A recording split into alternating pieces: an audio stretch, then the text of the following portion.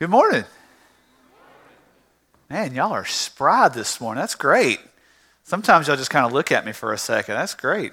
Hey, we're going to be covering a lot of ground this morning in the book of Genesis. We're going to be covering chapter 42, chapter 43, chapter 44, and chapter 45. An opportunity for us to really kind of wrestle with what's happening. The story moves quick. The narrative moves fast. But really kind of settle in and wrestle with some of the undercurrents of Joseph's life. And I have to be very careful when I preach a passage out of a book like Genesis, because the natural thing to do, because I am a Christian preacher in the 21st century, is to completely pull everything into what we know exactly right now. But you and I have to wrestle with the fact in a passage of Scripture like Genesis chapter 42 to 45 that the original intended audience that would have read these verses, these chapters, would have heard this narrative. They didn't know who Jesus Christ was.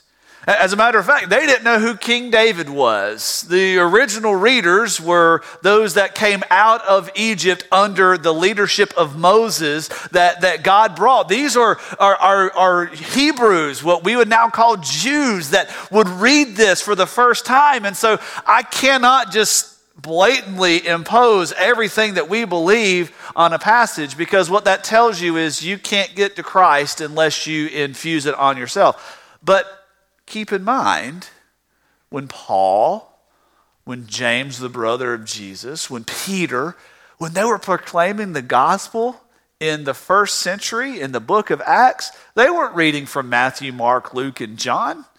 They were going to Genesis. They were going to the Psalms. They were going to Isaiah and to Ezekiel. They were going to these Old Testament Jewish writings to help us all see Jesus. So we're going to find Jesus when we get there. But we're going to look and see exactly what's going on in Joseph's life. Joseph is a phenomenal person within the Old Testament. He's a phenomenal figure in the book of Genesis. I stand here this morning and submit to you that I believe that he is a type, one that would point to what we look for when we get to the Christ. And if you found your passage, we're going to read a few verses out of chapter 45 together, looking at the first 15 verses, and we're going to rest there and then develop the story, the narrative backwards from there. So if you found your place, let's read it together, starting in verse 1. Joseph could not control himself before all of those who stood by him, and he cried out, "Have everyone go out of here from me." So there was no man with him when Joseph made himself known to his brothers. He wept so loudly that the Egyptians heard it, and the household of Pharaoh heard of it. And Joseph said to his brothers, "I am Joseph. Is my father still alive?" But his brothers could not answer him, for they were dismayed at his presence. And Joseph said to his brothers, "Please, come closer to me." And they came closer, and he said, "I am your brother Joseph, the one that you sold into Egypt. But do not be grieved or angry with yourselves because you sold me here. For God sent me before you to preserve life. For the famine has been in this land these last 2 years, and there are still 5 years in which there will be neither plowing nor harvesting. But God sent me before you to preserve for you a remnant in the earth, and to keep you alive by a great salvation. Now therefore, it was not you who sent me here, but God. And he, God, has made me a father to Pharaoh and lord of all of his household and ruler over all of the land of Egypt. Hurry and go up to my father and say to him, 'Thus says your son Joseph, God has made me lord of all Egypt. Come down to me and do not delay. You shall live in the land of Goshen and you shall be near me, you and your children and your children's children and your flocks and all your herds and all that you have. There I will also provide for you, for there are still 5 years of famine to come. And you and your household and all that you have will be impoverished. Behold, your eyes see, the eyes of my brother Benjamin see, that this is my mouth speaking to you. Now you must tell my father of all my splendor in Egypt and all that you have seen, and you must hurry and bring my father here." And he fell on his brother Benjamin's neck and wept. And Benjamin wept on his neck. He kissed all of his brothers, wept on them, and afterward his brothers talked more with him. Let's pray together. Father, we look at your word, and we look at this man Joseph and how you exalted him, how he suffered but then was brought in a position, in a place to offer forgiveness and salvation and deliverance to those that had wronged him and those that were in need. May we come to Christ, the one who is exalted above all, and know that you have placed him in a position to forgive, to offer salvation and deliverance for us because we are in need, Lord. Help us to make much of Christ today. Help us to make much of Christ every day as we praise you, Lord. We ask this in the name of Jesus. Amen. This passage is kind of the culmination of what Joseph has been doing around his brothers. Now, where we left off a couple of weeks ago, I know you enjoyed, those of you that were here enjoyed hearing Corey last week, and as he has continued to grow as a preacher and the equipping man, I love talking with guys that are in seminary and have opportunities to go back home to preach. Some of my most favorite memories as a young budding preacher were being able to stand in my home church and proclaim. Now, I will let you know the very first time I ever preached in quote unquote big church at my home church was a Sunday night. And some of you may know this about me, some of you may not, but I'm kind of a prankster and kind of like to mess with people a whole lot. So that Sunday night, as I'm standing up there to preach, the front two rows were filled with some of my friends who stared there like this the whole time, trying to make me nervous. I was already nervous enough, but they sat there and just waiting on something to slip so they could. Actually, one guy actually had made a sign, and he was sitting there holding it, and it said, "Don't mess up, Evan, because we will all laugh." And it said it in big letters. He sat right there in front of me the whole time, all 12 minutes that sermon lasted. But since then, I had other opportunities to go home and preach at my home church, and I'm glad that we had an opportunity for Corey to come back from New Orleans to be with you last week, because you are responsible for Corey, for praying for him as he grows as a young minister, as he grows as a preacher. You are responsible because many of you poured into him over the years as he was growing up in these very walls, as he was roaming these halls, as he was sitting in your Sunday school rooms, as he was singing in your children's choirs, as he was part of your student ministry, as he was part of your mission trips. He's us. And so I want to thank you for allowing him the opportunity to come back and for encouraging him last Sunday. Where we left off with Joseph a couple of weeks ago, he had been sold into slavery by his brothers. He was in prison for something that he didn't do. Potiphar's wife accused him of sexual assault. It didn't happen, but he was in prison for that. He was left behind by the cupbearer. But then Pharaoh has a dream of 7 skinny cows gobbling up 7 hefty cows, of 7 scrawny wheat stalks taking over 7 full wheat stalks. And he tells Pharaoh, there are going to be 7 really good years of plenty, and then there are going to be 7 really hard years of famine where we're not going to have anything. So we need to spend some time storing up. And so it said there in chapter 41 that Pharaoh said, you know what? You're the man. And he elevated him and placed him above everything except for Pharaoh himself in Egypt, and specifically gave him the charge of establishing all over Egypt places where they could store grain so that in the 7 years of famine there would be plenty. And now we come to chapter 42. And it says this in the first couple of verses. Jacob saw that there was grain in Egypt. And Jacob said to his sons, Why are you staring at one another? Behold, I have heard there was grain in Egypt, so go there and buy some for us from that place, so that we may live and not die. We get into this passage and we see the famine threatening the covenant that God had made for his people. The famine comes in, and it wasn't just a famine in Egypt. It spread across all of what we now call the Middle East. It was over all of the land.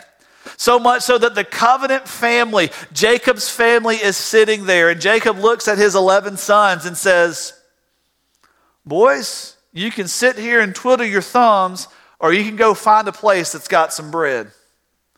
You can sit here and just wait for something to fall into your lap, or you can do something. Famine was threatening the covenant. Here's Jacob looking at his sons, and it's not in the text, and I have to make sure that I'm not making an argument for silence or putting something there that's not really there, but I have to imagine for a moment that Jacob himself said, God, you promised you were going to prosper this family, that you were going to make us great. Lord, I remember wrestling with you by the Jabbok, and you changed my name from Jacob to Israel, and here I am with these boys, and I've lost one of my sons, and what in the world is going on? There is no food in the land. God, do you remember your promise, God?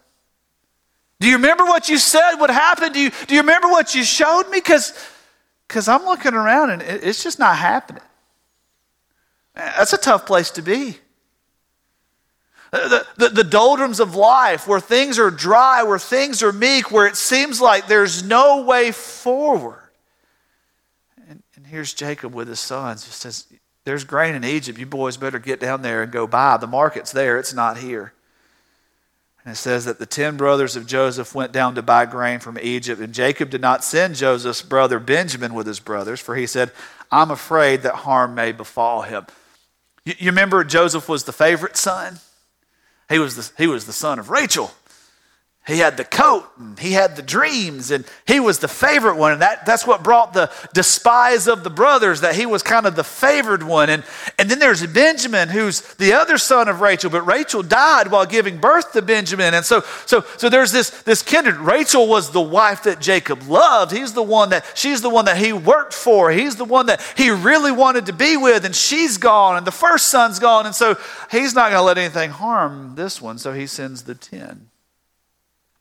And it's in sending out those 10 that we find Joseph in a position of authority. It says there, Joseph, verse 6, was ruler over all the land. He was the one who sold to all the people of the land. And Joseph's brothers came and bowed down to him with their faces to the ground.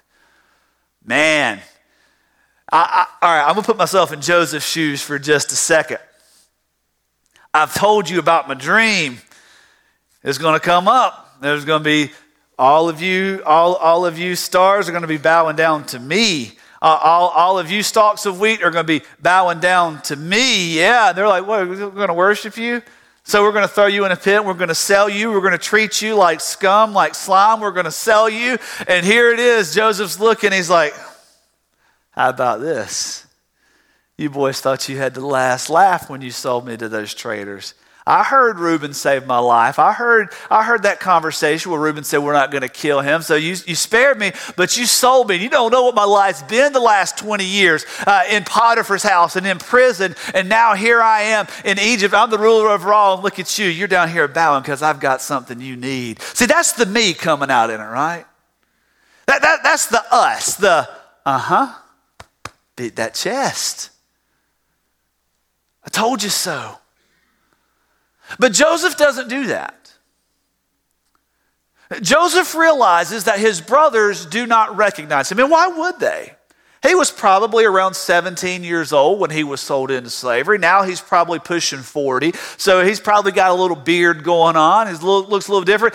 And besides that, the last time his brothers saw him, they had ripped his robe off of him. And so he was just in his undergarment as he's being led off by some Ishmaelites into Egypt that he had just been sold. And now he's standing there in royal splendor.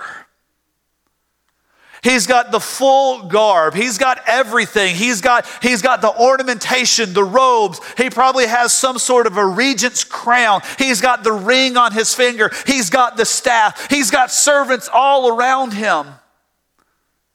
They have no idea who this guy is.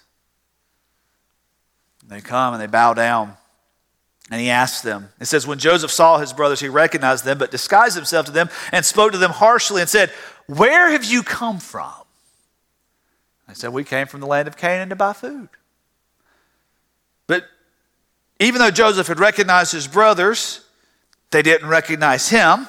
He remembered the dreams that he had. But then tells them, you're spies. You are spies from the land of Canaan. You're coming to see what we have so that you can launch some sort of a ploy and attack to steal from us because I know you're out of food and you're coming in here to do harm to us. And they're, whoa, no. And so they start telling the story. We're brothers. We have a father. There were 12 of us, but one of them is no more. And the other is at home. And we're here just to buy food. And Joseph starts wanting to know more. I mean, good grief. These are his brothers. This is his family. So my father's still alive. What about the other son? Is he okay? He's okay. We're just here to buy food. Okay? Well, I know you're here to buy food. But do this for me, verse 18. I fear God.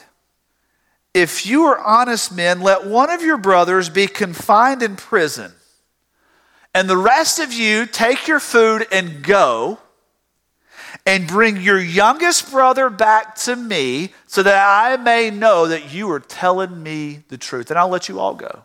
See, Joseph begins to test his brothers.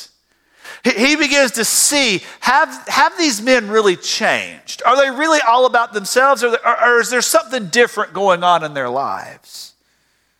And they said, we are guilty. Look at verse 21. They said to one another, truly we are guilty concerning our brother because we saw the distress of his soul when he pleaded with us, but we would not listen. Therefore this distress has come upon us. You ever have one of those uh-oh moments? Those man, I kick yourself moments. I had one of those this week. We're enjoying our vacation. We're at the beach and having a good time. And I'm out there on Tuesday around lunchtime, just a little bit before lunchtime. I'm out there in the ocean with Braden and a couple of the cousins, and I've got my glasses, and I've got some of those handy sunglasses that go on over your glasses. And I'm out there in the ocean, and the waves are coming in pretty strong because it's starting to shift to high tide. And Braden's wanting to ride a little boogie board, the one where you lay on it and you ride the waves in. I'd surfboard, the one you lay on. And so I'm out there, I'm pushing and having a good time. And we're having a blast. It's great. Man, it's phenomenal. And this wave comes as I'm pushing Braden. It washes my glasses off my face. And I reach down and I catch. I'm like, yeah, all right, we're good. We got them. And I look what's in my hand. The $10 sunglasses. Not the prescription lenses that help me see. Caleb, you can relate to this. You went through this at Snowbird. And my first thought was, okay, they got to be floating around here somewhere. Now, here, what you may not know about me is I'm blind as a bat without glasses or contacts in. We're out there. I didn't have anything. Christy's talking about, look, see that boat out there? I'm like, nope. It's a ship. What kind of ship is that? I see water, and I see sky, and that's it. The kick myself moment came as I'm sitting there, not able to find my glasses anywhere, and I remember this very moment, Saturday morning, as I'm brushing my teeth and putting my toothbrush back into the overnight case that's got deodorant and all that good stuff in it. There on the counter were my contact lenses. And I had the thought, I won't need those. I got the sunglasses I can wear over my glasses. I can just leave them here. They'll be okay.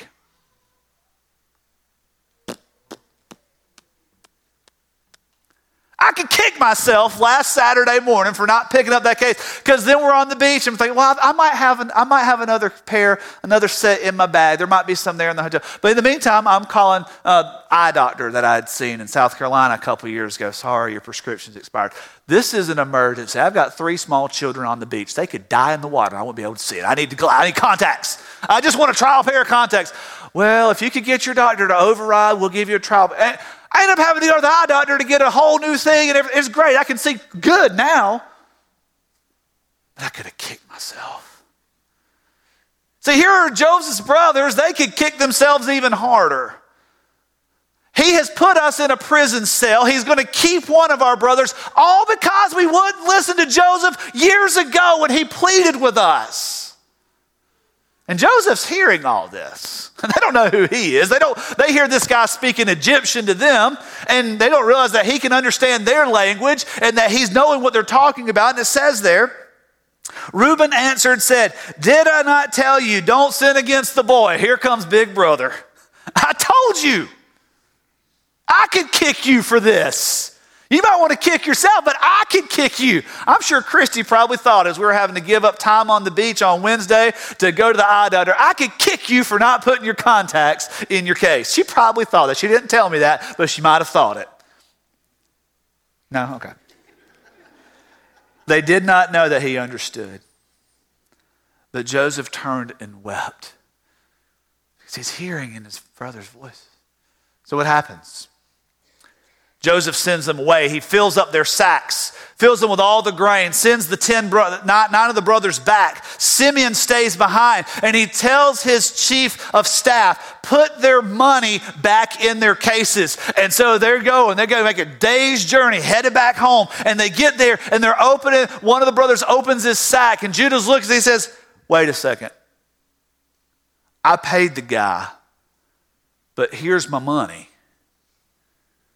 The other 8 brothers opened their sacks. We paid the guy, but here's our money. What is going on? I mean, think about the fear now. They've got to go back to dad, down another brother. But they can't go back to Egypt because they've got their money. This guy is going to put us all in jail for the rest of our lives for stealing the money, for getting the money back. But we didn't take it. I can kind of relate to Joseph here. Let's play a trick on him. They go back. They tell Israel all that's happened. They tell Israel, this is the man. This is how he spoke to us. This is what he told them. And Simeon's there and he's in jail. And Israel's response is, why in the world would you tell them that we had another son here? Because you're not getting that brother back unless I send Benjamin. And I don't want to send Benjamin. I'm going to die if something happens to Benjamin. Why would you do this? But desperate times come for desperate measures. It gets to the point where the grain is gone again. The famine is still threatening the covenant. And as Joseph is testing his brothers, they are put up to an even greater test of faith in themselves. And so they go and they say, Dad, we've got to go back. And he says, okay, I know you've got to go back. Well, Dad, we can't go back unless we take Benjamin. But I can't send Benjamin. And then Judah. And Judah has had such a strong change of heart. He had the whole instance with Tamar that went south, that kind of caught him out. Judah was the one that was really pressing to get rid of Joseph. And he's the one that comes to his dad and says, let it be on me, my blood for his, if anything happens to him. So Israel sends them back. And he also sends them with the money that they took the first time that they ended up getting back, because he's like, we're not taking any chances with this Egyptian guy. And they go back. They present themselves to him. It says, the famine was so severe in the land, it came about they had finished the grain, that their father said, go back. It says, verse 15, the men took the present. They took double the money in their hand and Benjamin. They rose and went to Egypt and stood before Joseph. And when Joseph saw Benjamin with them, he said to those, his house steward, bring the men into the house and slay the animal to make ready, for they are to dine with me at noon. And Joseph sees his younger brother Benjamin there. And all he can think is, they've got to be at my table. There's something with my brothers, that there's just this reuniting that has to take place. And they bring it in. But the brothers were still afraid. Notice what it says in verse 18 of chapter 43. The men were afraid because they were brought to Joseph's house, and they said, it's because of the money that was returned in our sacks the first time that we are being brought in, and that he may seek occasion against us and fall upon us, takes us for slaves and our donkeys. They thought their time was up. He is setting the trap. We're done for. And it says that they went to the house steward and says, my Lord, you've got to know something. We paid when we were here before, and when we were a day's journey away. When we were there, we saw that the money was given back. We had our sacks full, but the money was there. We did not take the money here. We brought it back to give to you. And I want you to notice with me verse 23. This is the answer of the house steward, the guy who was in charge of everything for Joseph. He says, be at ease and do not be afraid. Your God and the God of your father has given you your treasure in your sacks, for I had your money. Think about that for just a second. We know what's going on behind the scenes, that Joseph makes the order and everything. But now it is an opportunity for this house steward to come and not rat out his boss, not to rat out Joseph, but to tell these people, do not be afraid. Sometimes you're going to find yourself in a position where you don't understand what's going on, and the one word, the one phrase you need to hear and let rattle in your heart is, do not be afraid.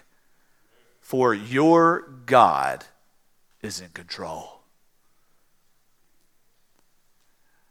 And so they start talking again. They start telling Joseph what's happened. They start getting ready to go. And Joseph makes another order. Put the silver cup, my silver cup, in the youngest one's bag. And he sent him out. Why would Joseph do this? He sends him out, gives him a head start, and then tells his guy, go get him, because my cup's in his bag, and bring him back here. And they overtake him, and they get there, and he's like, wait, our master's silver is missing since you guys left. We're going to have to look. Man, you want to talk about fear. At this point, I think Joseph's just having fun with his brothers, right? That's kind of what the kid brother does. I mean, he's the 11th in a line of 12. That's what the youngest brother does is, I can do that. I'm a third born. I'm the youngest brother. That's what we do. Any younger brothers in here? We're all the younger brothers. What's the most fun that you can do to your siblings, right? Mess with them. Annoy them, right? Drive them absolutely nuts. And here he is. Why would we do that? Your master has been so gracious to us. Why would we? If you find it, then we will go back and we will pay the penalty, but you're not going to find that cup here. And they found it in Benjamin's bag. In Judah. It says in verse 14 of chapter 44, when Judah and his brothers came to Joseph's house and Joseph was still there, they fell before him. And Joseph said, what have you done? Do you not know that such a man as I can indeed practice divination? And look at Judah. What can we say to my Lord? What can we speak? And how can we justify ourselves? God has found out the iniquity of your servants. Behold, we are my Lord's slaves, both we and the one in whose possession the cup has been found. Joseph says, far be it from me to do this. The man in whose possession the cup has been found, he will be my slave. But the rest of you, go to your father. Look at Judah. And Judah approached him and said, my Lord, may your servant speak a word to my Lord's ear. Do not be angry with your servant, for you are equal to Pharaoh. And he starts telling him the story.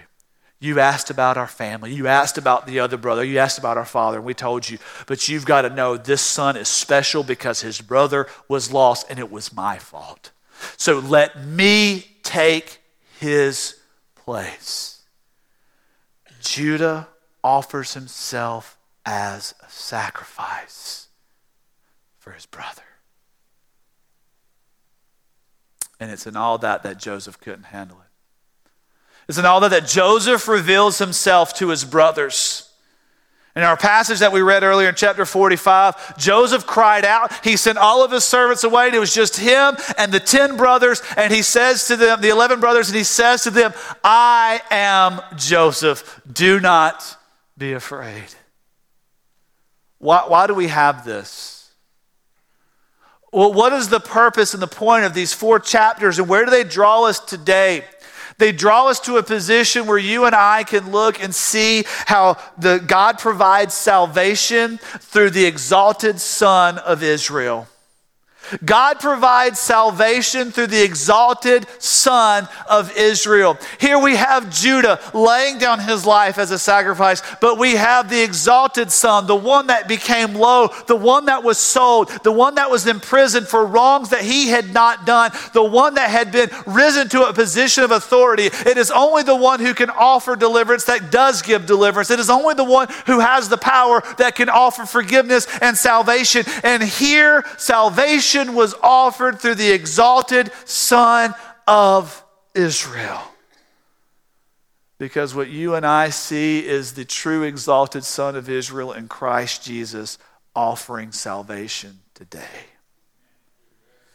See, Joseph's brothers didn't recognize him. They bowed before him.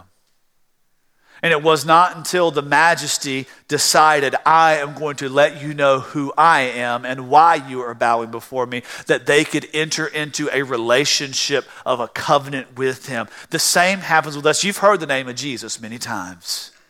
You have heard of a Savior. You have heard of this. But until Christ Jesus calls your name and says, I am the Lord to whom you must give an account. I am the one before whom you are bowing. I am the one that can save you. You will be left in the dark. And he calls to you even now to say, I am the Christ. You're not just sitting in a church pew. You have entered into the presence of the Lord Jesus, and he, the exalted Son of Israel, the Son of God on high, offers you salvation.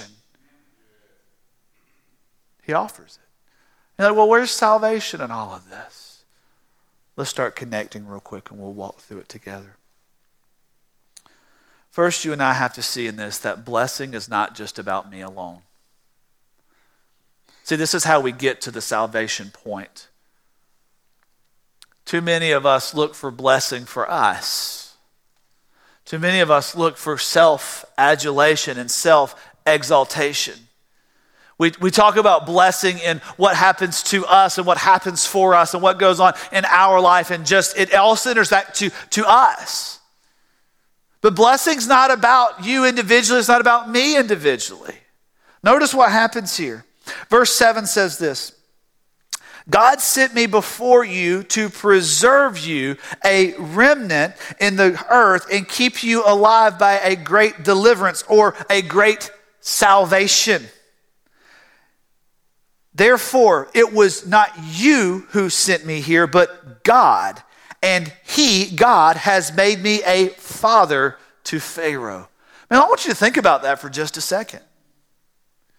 Here is Joseph, who has received probably one of the greatest blessings the world has ever known, pulled out of a prison cell and placed all over the house of Egypt. The only person greater in Egypt than Joseph at this point is Pharaoh. All right?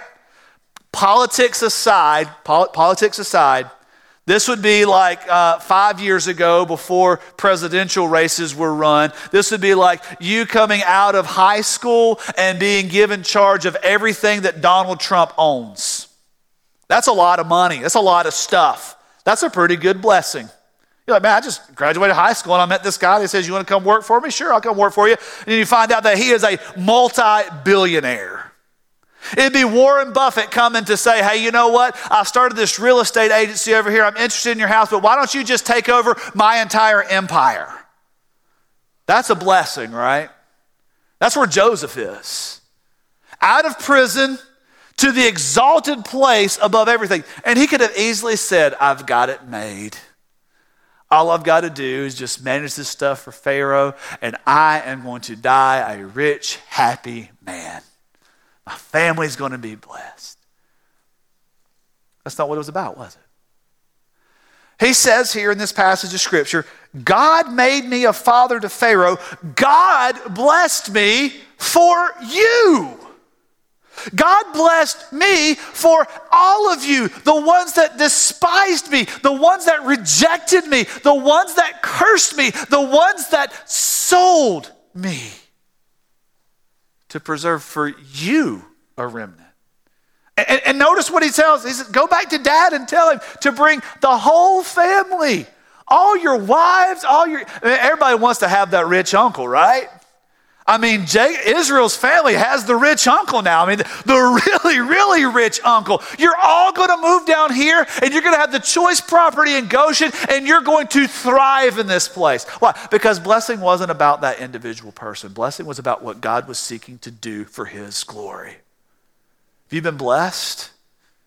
It's because God wants you to use it for his glory. It's not about you, it's about him. It's about those around you. It's about how he comes to you to give you something to do in his name, for his honor, his glory, not for your kingdom. And it doesn't matter if you make a few dollars an hour or if you are a multimillionaire. It doesn't matter if you are on a salary or if you're on a government stipend, retirement annuity. Wherever God has placed you, the blessing is not about you alone. It's about what he's doing around you. This is why the book of James starts talking about blessing and asking God in so many ways. It says, greed's what keeps you from getting what you actually want. You ask for it, but you ask wrongly. You ask for yourself. It's a check of motive. But second, we see that the exalted Christ reveals himself to me in order that I may trust him. See, these brothers were really, really scared of what's about to take place in Egypt. Quite honestly, they should have been. They were in the dark. All they know is what's in front of them. We mistreated our brother. We sold him to Egypt. And while this is probably nowhere near related, we're being mistreated. They kind of ascribe to like a karmic principle here, trying to go a little karma on us. Listen, karma's fake. It's false religion. It's not real. So that's not what's happening. But what they do know is here we are. And somehow our money was returned to us, so they think we stole from them. Somehow the second time we come to get Simeon out of jail and get more food, Benjamin gets the cup. Benjamin says he didn't steal it, but it's in his bag. Now Benjamin's going to have to stay. We're in his house because he's just going to overtake all of us, and we're all going to be his slaves. I mean, that's what they have in front of them, right? They're looking at what's black and white in front of them on the page right there. This is the script that they're reading. But things change when Joseph says, let me tell you who I am. I'm your brother. Our father's blood runs through all of our veins. Come closer to me. Trust me. This is what God has been doing. And the reason Christ Jesus reveals himself to you and to me is so that we can trust him. Because we are lying prostrate on the floor before the majesty on high, and all we have is the weight of our sin. These brothers were in front of Joseph, not knowing it was Joseph, but in the weight of their sin, thinking that their sin had finally caught them. And we know that before Christ, we are guilty of our sin. But he reveals himself not as the judge, but as the Savior, in order that we can trust him and say, you know what? You have exactly what I need. You have the forgiveness and the ability and this great provision of deliverance you are offering to me. But the question that you and I have to ask is, do we trust that? Do we trust that he is the one that can give us what we need? Do we trust that he is the one who can save? I was reading earlier this week in the book of Ezekiel in chapter 33. Ezekiel 33 is the parable of the watchman. And I love the watchman narrative. We went through that back in January at the beginning of the year. But he contrasts something about righteousness. And this is why we have to see the exalted Christ, because of what Ezekiel says, or what God says through Ezekiel in chapter 33, verse 12. It says, "You, son of man, say to your fellow citizens, the righteousness of a righteous man will not deliver him in the day of his transgression. And as for the wickedness of the wicked, he will not stumble because of it in the day when he turns from his wickedness, whereas a righteous man will not be able to live by his own righteousness. When I say to the righteous, he will surely live, and he so much trusts in his own righteousness that he commits iniquity, none of his righteous deeds will be remembered. But in that same iniquity of his which he has committed, he will die. But when I say to the wicked, you will surely die, and he turns from his sin and practices justice and righteousness, if a wicked man restores a pledge, pays back what he has taken by robbery, walks by the statutes which ensure eternal life without committing iniquity, he shall surely live and not die." See, Christ Jesus reveals himself as the exalted Son of Israel to you and to me, so that we can see, we can trust him, and that everything we have done is going to be meaningless. It will not stand. Israel's sons, Judah, Reuben, Simeon, they did not need to explain who they were and what they had done. What they needed to do was to trust the one who extended his hand to them. Christ Jesus extends his hand to you. Third thing we see here is that hardship and famine may be part of God's means to draw you and me to himself. See, don't be guilty of thinking that there is hardship in your life because you're not living right. It doesn't work that way. It does not work that way. God doesn't reward you just for doing good and punish you just for doing bad. It says there time and time again in Scripture that it rains on the righteous and the unrighteous at the exact same time. But you might be going through a time of hardship and famine because God is drawing you to him, and he wants you to turn to him. Not that you've been running in wickedness, not that you've been running rampant, but that he knows that you're going to continue to trust in something other than him until time gets tough. See, was were his sons banging on Pharaoh's door during the 7 years of plenty? No.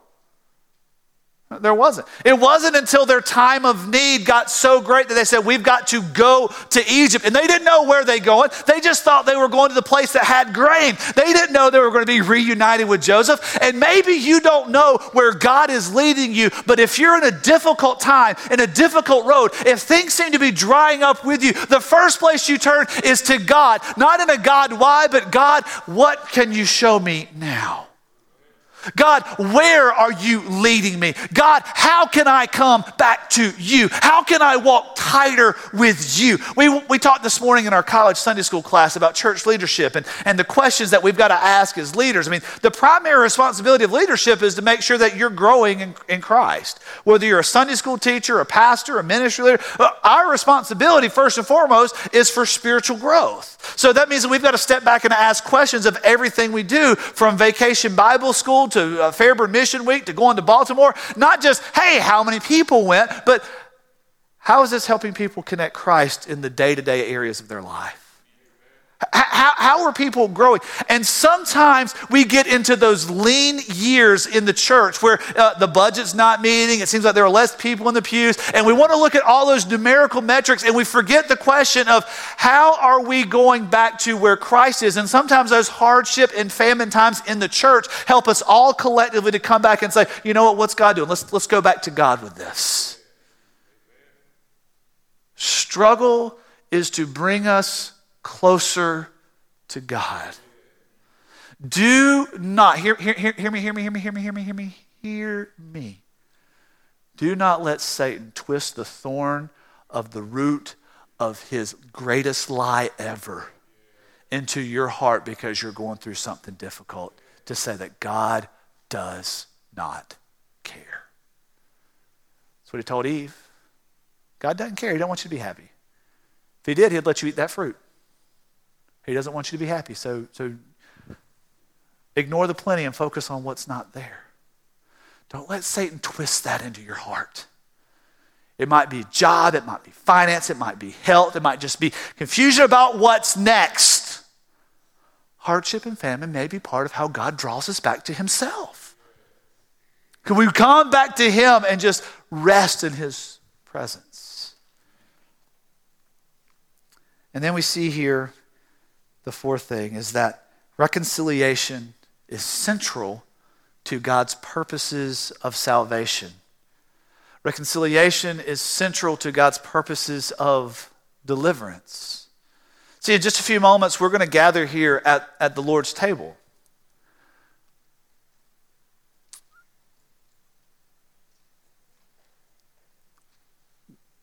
Which is too often in the church forgotten for its intended purpose.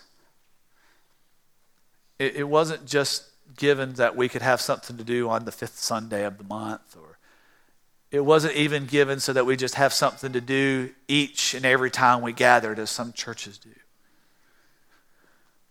The Lord's table was given as an opportunity to signify the unity that rests within the confession of faith. That as we take the broken body, as we take the shed blood, as we together as a family from so many different backgrounds, so many different nations, as our Hispanic ministry is taking the Lord's Supper this morning as well, as we have different ages and different ranges, everywhere together is our common unity. It's what reconciles us. We're reconciled to God, but we're also reconciled to one another as we come to this table. And I don't want you to miss this, because this is one of the more significant things that happens in Joseph's self-revelation. Remember with me what happened in chapter 43. Joseph saw Benjamin with them. He said to his house steward, "Bring the men into the house and slay the animal and make ready, for the men are to dine with me at noon." What his brothers knew was, we left and we had more money than we should have had, and now we're in trouble. But Joseph was reconciling his family together. Jesus sat around the table with the 12 disciples.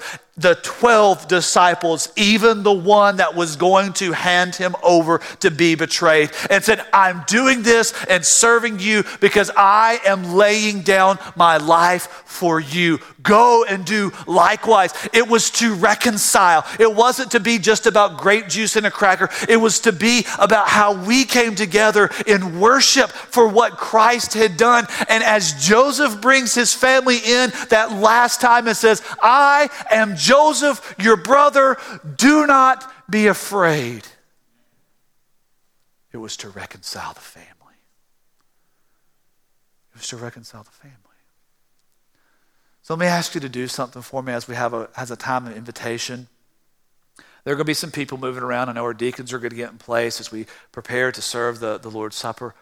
But let me ask you, if you're sitting around the table with the Lord Christ Jesus right now, as figuratively, metaphorically we're about to do, where are you divided? To whom must you be reconciled? This is an offering of praise. This is an offering of our lives together. and is a symbol of unity. Reconciliation is central. We cannot be the effective body of Christ if we are divided from one another. So let me ask you, to whom do you need to go? Maybe it's even right now and say, you know what, I've been harboring this against you and you're not even aware of it. But I want you to know, be reconciled to your brother. Be reconciled to your sister as we come to the table together. Pastor Lewis is going to come and lead us in a hymn of invitation. And as he does, I'm going to ask you to pray over what God is doing right now.